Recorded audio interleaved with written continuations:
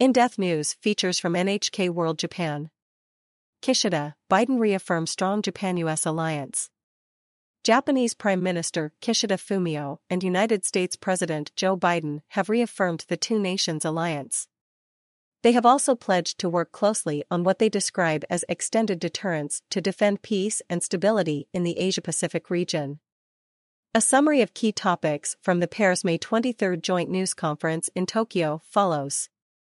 Commitment to a rule-based international order. Kishida said, President Biden and I have reaffirmed the need to quickly strengthen the Japan-US alliance on deterrence and response capabilities.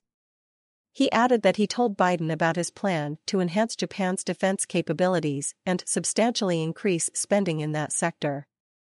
The U.S. president welcomed that undertaking, adding the United States remains fully committed to Japan's defense and we welcome the opportunity to work more closely together in an increasingly challenging security environment. Russia's invasion of Ukraine.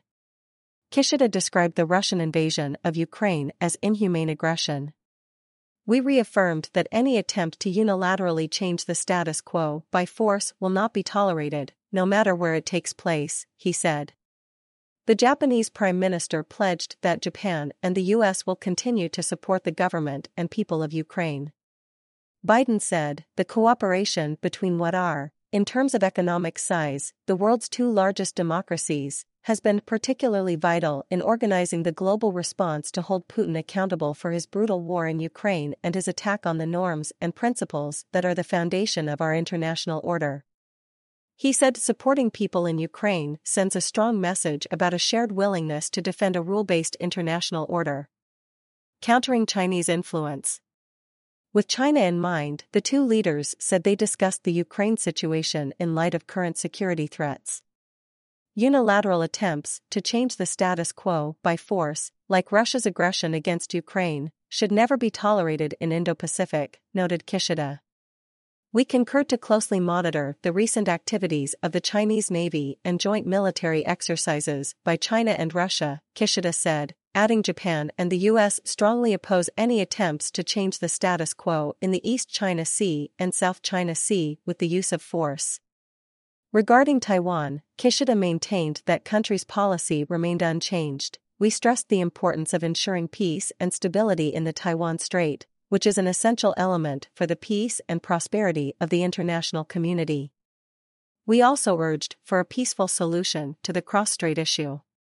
Biden said, we support the One China policy. But, that does not mean that China has the ability, the jurisdiction to go in to use force to take over Taiwan. So we stand firmly with Japan and with other nations not to let that happen, and my expectation is that it will not happen, it will not be attempted. The U.S. president's answer to a question about Taiwan raised eyebrows around the world.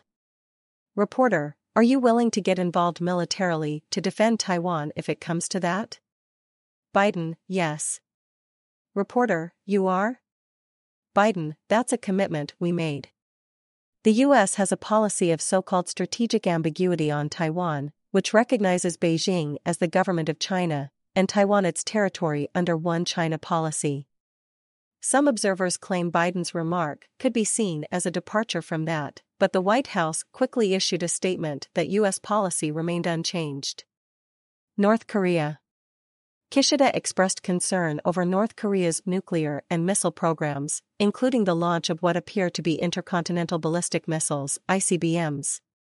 He said the two-country alliance, and Japan, the U.S. and South Korea would cooperate even more closely on the issue.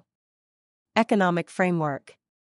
Kishida welcomed the launch of the Indo-Pacific Economic Framework, IPEF, by Biden and said Japan would participate in the broad initiative. But he did note that Japan hopes to see the United States return to the TPP, Trans-Pacific Partnership, from a strategic perspective. The IPEF is a U.S.-led economic initiative aimed at improving security in the digital economy, strengthening supply chains, and tackling corruption. In addition to the U.S. and Japan, 11 other countries are set to sign on. United Nations reform. Kishida spoke about a need to reform and strengthen the United Nations. He said Biden expressed support for Japan to become a permanent member of a reformed Security Council. Kamada Tomoko. NHK World Correspondent.